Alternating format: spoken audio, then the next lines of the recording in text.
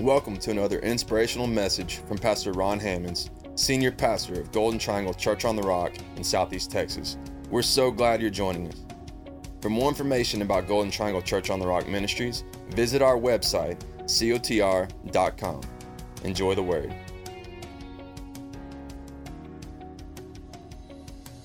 Tonight we are continuing in our series. Our series is entitled My Favorite Bible Characters and What I Have Learned from Them. And tonight, this is our 13th Bible character. And tonight's Bible character is Naaman the leper.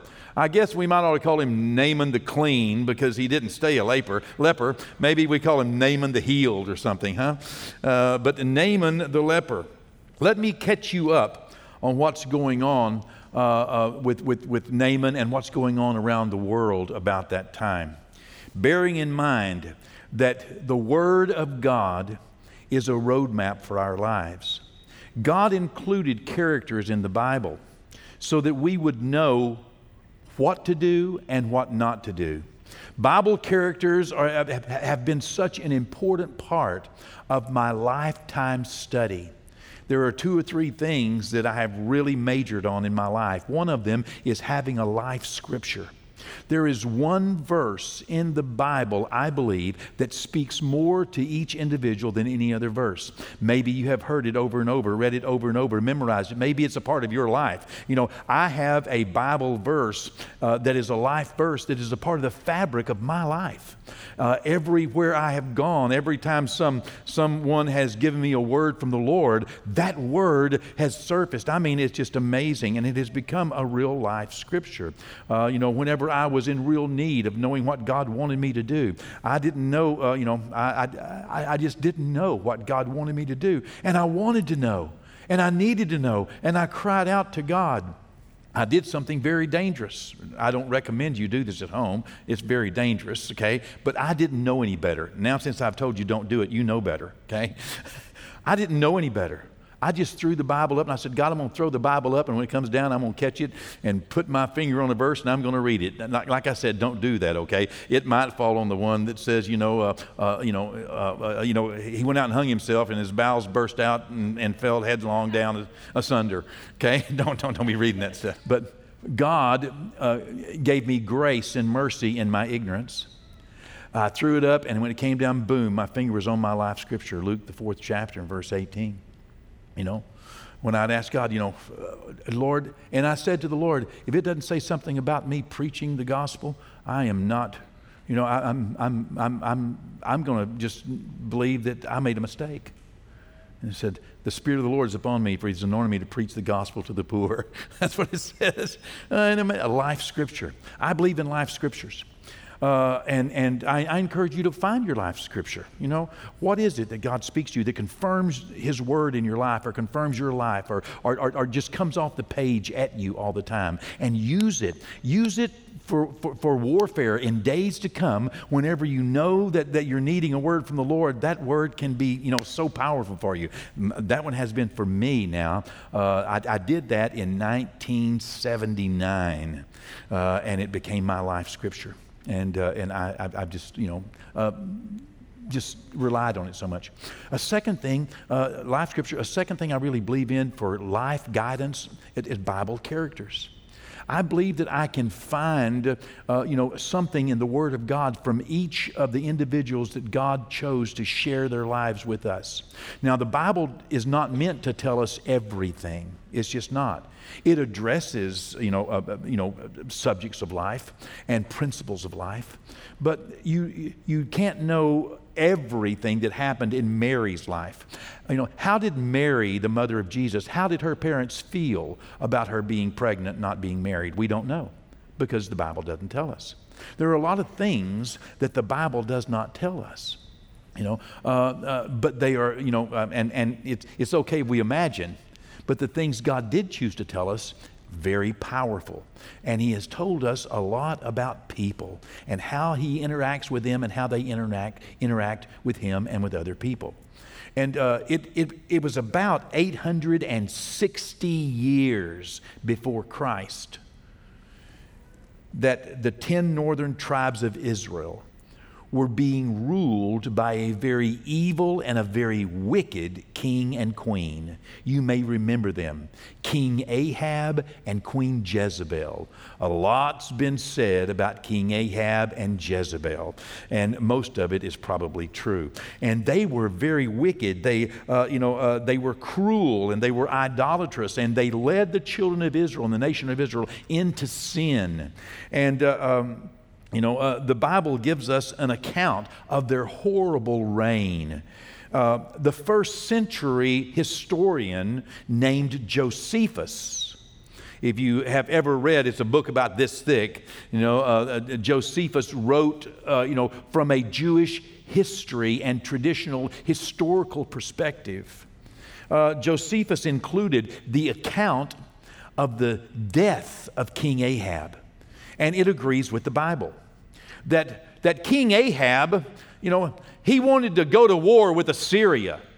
And he wanted a buddy to go with him. And so he asked the king of Judah, who was Jehoshaphat, he said, would you come and make an alliance with me and let's go fight the king of Assyria? And King Jehoshaphat came over and said, sure, but do you have any prophets that could tell us how this is going to turn out? So King Ahab got some prophets and they said, oh, everything's going to be okay, everything's going to be okay, everything's going to be okay. And they said, well, is there yet one more prophet? King Ahab said, well, I know this guy, his name is Micaiah, and he is, but he never has anything good to say about me. Okay, let's call him. And so they went to get him, and the people that were sent to get him said, listen now, everybody else has told the king that the battle's going to be good. Now, when you get there, you tell the king the battle's going to be good. Don't mess this thing up. So he gets there, and the King Ahab says, well, how's it going to go? And he said, oh, everything's going to be sweet and good. Bless you. Have a good time. The king said, haven't I told you not to lie to me? He said, okay then, thus saith the Lord, I see all of Israel scattered like sheep on a mountain without any leadership. King, you're going to die, And the king said, I knew it. See, I told you, Jehoshaphat. I tell you what, y'all lay hands on that prophet and you take him and you basically put him in jail till I get back. Well, he and Jehoshaphat went out to the battle. When they got out there to the battle, King Ahab is still evidently a little bit bothered by the prophecy that he could be killed. So he decides he's going to pull one on God. He's going to outsmart God.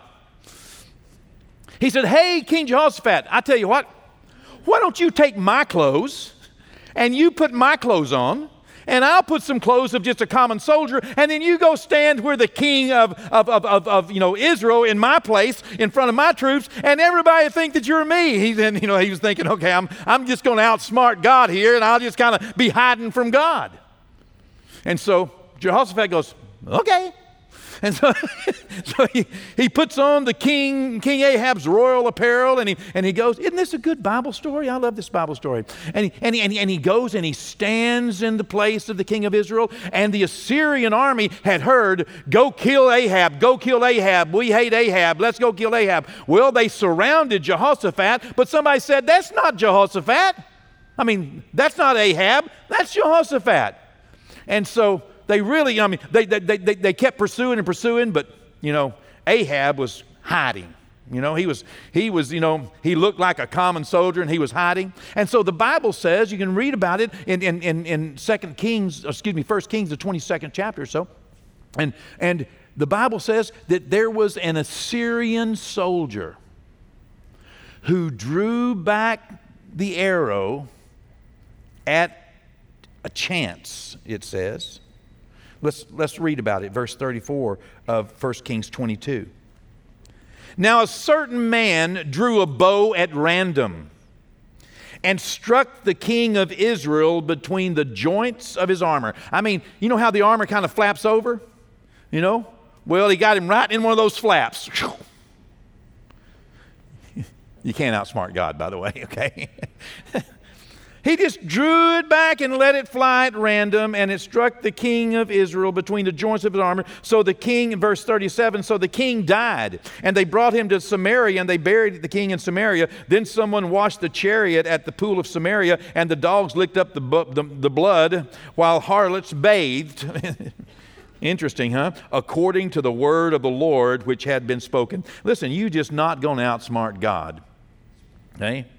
Now the Bible does not tell us the name of that Assyrian soldier that did that. But Josephus does. Josephus names this Assyrian soldier. And the rabbis teach this, and it's tradition and it's history. It's not a part of the Bible, but it is a part of Jewish history. Okay? And which not everything that happened is in the Bible. And some things, I mean, we know, for example, that, President Abraham Lincoln was the 16th president of the United States. You're not going to find that in the Bible. Okay?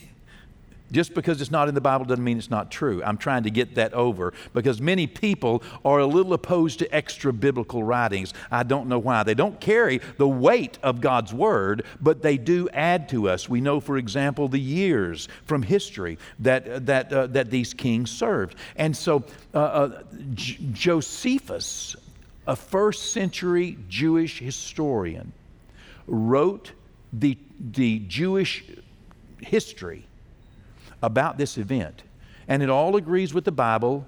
And there's one addition, and that addition is that he says the man that did this was Naaman. That's what the rabbis teach. Naaman, who later, was a leper. Naaman was the person that did this. Interesting, huh? Do you find that interesting? I find that interesting.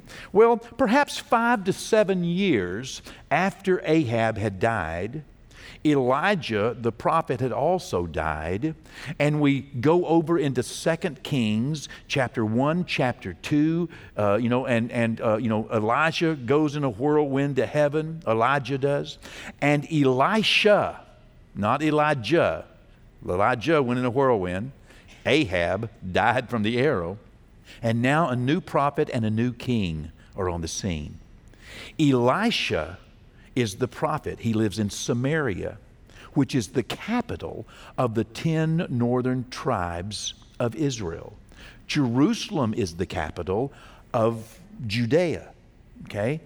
And just about 30 miles north of Jerusalem is Samaria, the city of Samaria. And that's where the capital of the 10 northern tribes called Israel was. And the king is Jehoram, and he is the son of Ahab. So you got a new king and a new prophet. Are you with me? Now, verse number 1 of chapter 5 in 2 Kings. Now Naaman, the commander of the army of the king of Syria, Naaman now is a commander of the army, was a great and honorable man in the eyes of his master, because by him the Lord had given victory to Syria. Now, it doesn't say right here that he's the guy that did it, but putting together Josephus and history accounts and what the rabbis have been teaching and this, you can understand that evidently Naaman was promoted for bringing a great victory to Israel. And what greater victory would it have been to have killed Ahab the king, even when you weren't necessarily, you were just, shooting at him. Oh, that's my arrow in him. Oh, wow. Okay. Well, the Lord had won a great victory because by him the Lord had given a great victory to Syria. He was also a mighty man of valor, but a leper. And the Syrians had gone out on raids into Israel and had brought back captive a young girl from the land of Israel. She waited on Naaman's wife.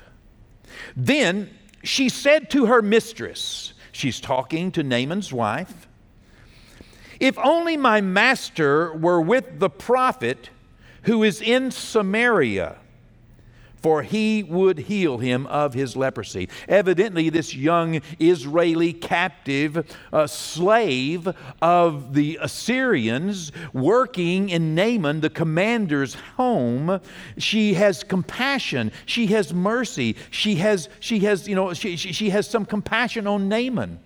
And she sees his leprosy. And she says, if he was only in Israel. There's a prophet there, and this prophet would heal him. Well, that's bound to get, Naaman's wife kind of excited, and she must have told Naaman, and Naaman must have thought, whoa, they have somebody over there that can heal leprosy? I mean, the stories, no doubt, were kind of, amazing about what went on over there anyway, how God was with them and the things that God did. And so it wasn't far-fetched for Naaman wanting to be rid of his leprosy. You know how many people right now, if there was a healing evangelist somewhere and people were getting healed in a tent revival, you know how many people would take off to that tent revival? Yeah, that's what he did. He's taking off to a tent revival. He's going to get himself over there where somebody perhaps can heal. He's going to try to get himself in front of this prophet. And so Naaman hears what his wife has heard. And so then in verse 4, and Naaman went in and told his master, the king, saying, thus and thus said the girl who is from the land of Israel. So the king of Syria said, you go now, and I will send a letter to the king of Israel. So Naaman departed and took with him 10 talents of silver and 6,000 shekels of gold and 10 changes of clothing. Now, I want to encourage you, take time to read the rest of the story at some point. It's an amazing story. It gives a lot of life principles, and these life principles are very important. God is telling us a story. God is telling us a story for a reason. God is telling us a story about this man and what he went through and what type of person he is and how he was able to succeed in his endeavors for a reason. So allow me, if you would, to just tell you the rest of the story. This commander Naaman, he chooses men to go with him. And he takes all this stuff so that he can, bring a gift. I mean, you would certainly want to take a gift to somebody that was going to heal you of leprosy. And so that's what he does. He chooses these men, and he rides from a city near a place near Damascus. And he rides all the way down to Samaria, has to cross over the Jordan River and go into Israel. It's about 100-mile journey. Okay? And so here he's on this journey, and he gets to the king, Jehoram, and he says, here's a letter from the king of Syria. And the guy reads it and says, heal my servant. And the king says, whoa, who am I? Am I God? What do you mean? And so the king suspected that the king of Israel suspected that the king of Syria was just setting him up and giving him some occasion for war. Heal my servant. Well, I can't do that. Then I'm going to come and I'm going to, burn your house down, So King Jehoram was concerned. He was thinking, this is just provocation for war. How can I heal a leper? The prophet Elisha, who evidently lived just right there, real close. I've been to the city of Samaria. Nothing is very far there. It's just a small place.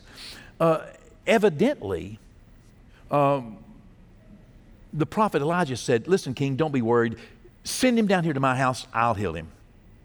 So he said, hey, Naaman, go down there and see Elijah. Well, Naaman gets on his, in his chariot and the other men and horses, and they command, and they get down to Elisha's house. And wouldn't you know it, Elisha wouldn't even come outside and say hi to him. It's just really upsetting Commander Naaman. He's been doing this in good faith, but Elisha won't even come out of the house. Elisha just sends his servant out. In verse 10 of chapter 5, 2 Kings. And Elisha sent a messenger to him, saying, go and wash in the Jordan 7 times, and your flesh shall be restored to you, and you shall be clean. Naaman, imagine somebody's teasing me, somebody's punking me, somebody's making fun of me. Okay? I mean, his friends later would ask him, well, what did you expect? Well, I expected to come out, and blow some smoke, stomp around, scream, shout, holler, do something, demonstrative, but he wouldn't even come out of the house. He's just, and so Naaman, he gets angry. He starts saying, there are cleaner rivers in Damascus than there are here. How dare him insult me? I mean, does he think I'm an idiot? And the Bible says that he rode away enraged. He was angry. He was mad. Well, 2 Kings in chapter 5, verse 13 says, and Naaman's servants came near and spoke to him. They must have rode up beside his chariot or something. And they said, my father. Now, their servants, he's chosen them to go with him, and they're on probably thin ice anyway, because this man he's a commander, he's a leper, and they're coming near to him. and he's angry, and he's enraged, and he's been insulted, and he's been disappointed, and he thought he was going to get healed, and he's ridden 100 miles. You got to ride 100 miles back. He's got every reason in the world to tear somebody's head off. My father, isn't it neat that his servants respected him? My father. If the prophet had told you to do something great or hard or difficult, would you have done it? And he's thinking, yeah, if he'd have made, he just made this too easy. How much more then? His companions said to him, how much more then? When he says to you, wash and be clean. Come on now. He made it real easy. If he'd asked you to do something hard, you would have thought more of it. But he only asked you to do something easy. Isn't that way about salvation? Many people have a hard time just accepting salvation, the free gift of God, because it just seems too easy to say, Lord Jesus, come into my heart, come into my life, be my Savior. Lord, save me from the sins. Forgive me, Lord. Take me to heaven when I die. But that's it. You can't do nothing else. But it's free. It's so easy. People have a hard time imagining it's valuable. Well, verse 14, they say, come on now. So Naaman went down and dipped 7 times in the Jordan River. It was about halfway home, the Jordan River. He went ahead and went down, and first time, second time, third time, fourth time, fifth time, sixth time, nothing happened. The 7th time, wow. According to the saying of the man of God, and his flesh was restored like the flesh of a child, and he was clean. He was healed. Completely healed. Well, verse 15 says, and so Naaman returned to the man of God. He rode back another 50 miles. He and all of his aides, he said, everybody come unto me. And they stood before Elisha, and he said, indeed, now I know that there is no God in all the earth except in Israel. Now, therefore, please take a gift from your servant. But Elisha said to him, as the Lord lives before whom I stand, I will not, I will receive nothing. And Naaman said, please, please, please take this money. And he said, nope, ain't going to do it. I didn't do this for money. Well, the rest of the account adds so much more to the story, and it affords other powerful and important principles of life. Let me share with you 3 things that have impacted my life. 3 things, 3 principles that I have learned, 3 life principles I have learned from Naaman. Number 1, I have learned to surround myself with people who are strong and unafraid to speak their counsel. Naaman showed me that he surrounded himself with strong people. People who were not afraid to speak up, even when, they may be speaking against something that, they know how you feel, and they may even have to speak up and tell you, you need to be thinking a little something different here. It's a weak man. It's an insecure man, an insecure individual that surrounds themselves with only the people that agree with them. Not everyone who agrees with you is your friend, and not everyone who agrees with you is doing you a favor. Come on now. I've learned this. I've learned and I've put in place from Naaman's life a counsel. Naaman chose men. He chose the men that went with him. They were not yes men. They were yes sir men. There's a difference between a yes man and a yes sir man. What's the difference? Well, you don't want to surround yourself with people who don't believe in you. You don't want to surround yourself with people who don't like you. You don't want to surround yourself with counselors who are just hoping you fail. You don't want just a bunch of yes people around you, but you do want someone who respects you. My father. People who understand that the decision that you need to make for your family is your decision. But you be a nut not to get somebody strong around you that loves you and cares about you and supports you, but understands it's your decision and is going to love you after your decision, even if it was a wrong one. Surrounding yourself. Choose supporters who are strong and unafraid to speak up in your life. And please do not surround yourself with people who do not believe in you, but surround yourself with people who support you, but who are not afraid to share something that might be different. But anyway, surround yourself with strong people. Not argumentative aggravating, frustrating, opinionated non-supporters. Okay? Number two, I have learned from Naaman that I've learned that I'm not always right, that I need help. Naaman would have went back home believing he was right and stayed a leper the rest of his life. And he would have believed, he would have been justified. You know, we have to accept the reality that our best may not always be in us. The ability to change your mind when you recognize a better way or a greater wisdom is often the saving grace of our life. It was the saving grace of his life. He said, nope, not going to do it. He was angry. He was mad. And they said, come on now. There's safety in the multitude of counsel. And if we humble ourselves in the sight of God and even in the sight of men, God will exalt us in our due season. Don't be afraid to listen, especially when you're angry, especially when you're upset, especially when you're frustrated, especially when you're afraid, especially when you're hurt, especially when you're in a rage. Don't be afraid to listen to somebody that loves you for nothing. Listen to me one more time. Especially when you're angry. Because decisions made in anger are not often the best decisions. Decisions made in hurt, in pain, in moments of rage, in moments of being upset, in moments of pain, they are not always the best decision.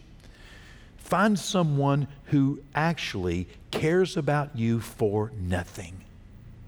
Like Elisha the prophet, like his servants. They cared about him for nothing. You know, if he had been a mean master, commander, then they would have been hoping for his death. But they were hoping that he stayed alive. Anger and rage seldom speak the greatest wisdom. And I have learned that I am not always right. I need help in life. A third thing that I have learned from Naaman is I have learned to be thankful. You know, Naaman didn't have to. He already got his healing. He didn't have to, but he turned around and rode that 50 miles back. Naaman returned to the person who had previously angered him. And he offered him thanks. The guy that he previously had spoken bad things about, he realized, you know, that guy told me the truth. That guy loved me. That guy helped me. The Bible says, give honor to whom honor is due. Give credit where credit is due. Be thankful. Show thanks. More than just being thankful. He could have said, oh, thank you, Jesus, and went on home. No, show thanks. God may use you to bless your enemies. And God might use your enemies to bless you. Be thankful. Especially be thankful to those who help you for nothing. Okay? Who love you for nothing. Thanks again for joining us for another encouraging word from Pastor Ron Hammonds. Visit cotr.com and subscribe to our social media platforms to stay up to date. As well, receive more encouraging messages from our pastor and details of the work we're doing both in our community and communities like ours around the world. Today and every day, God bless.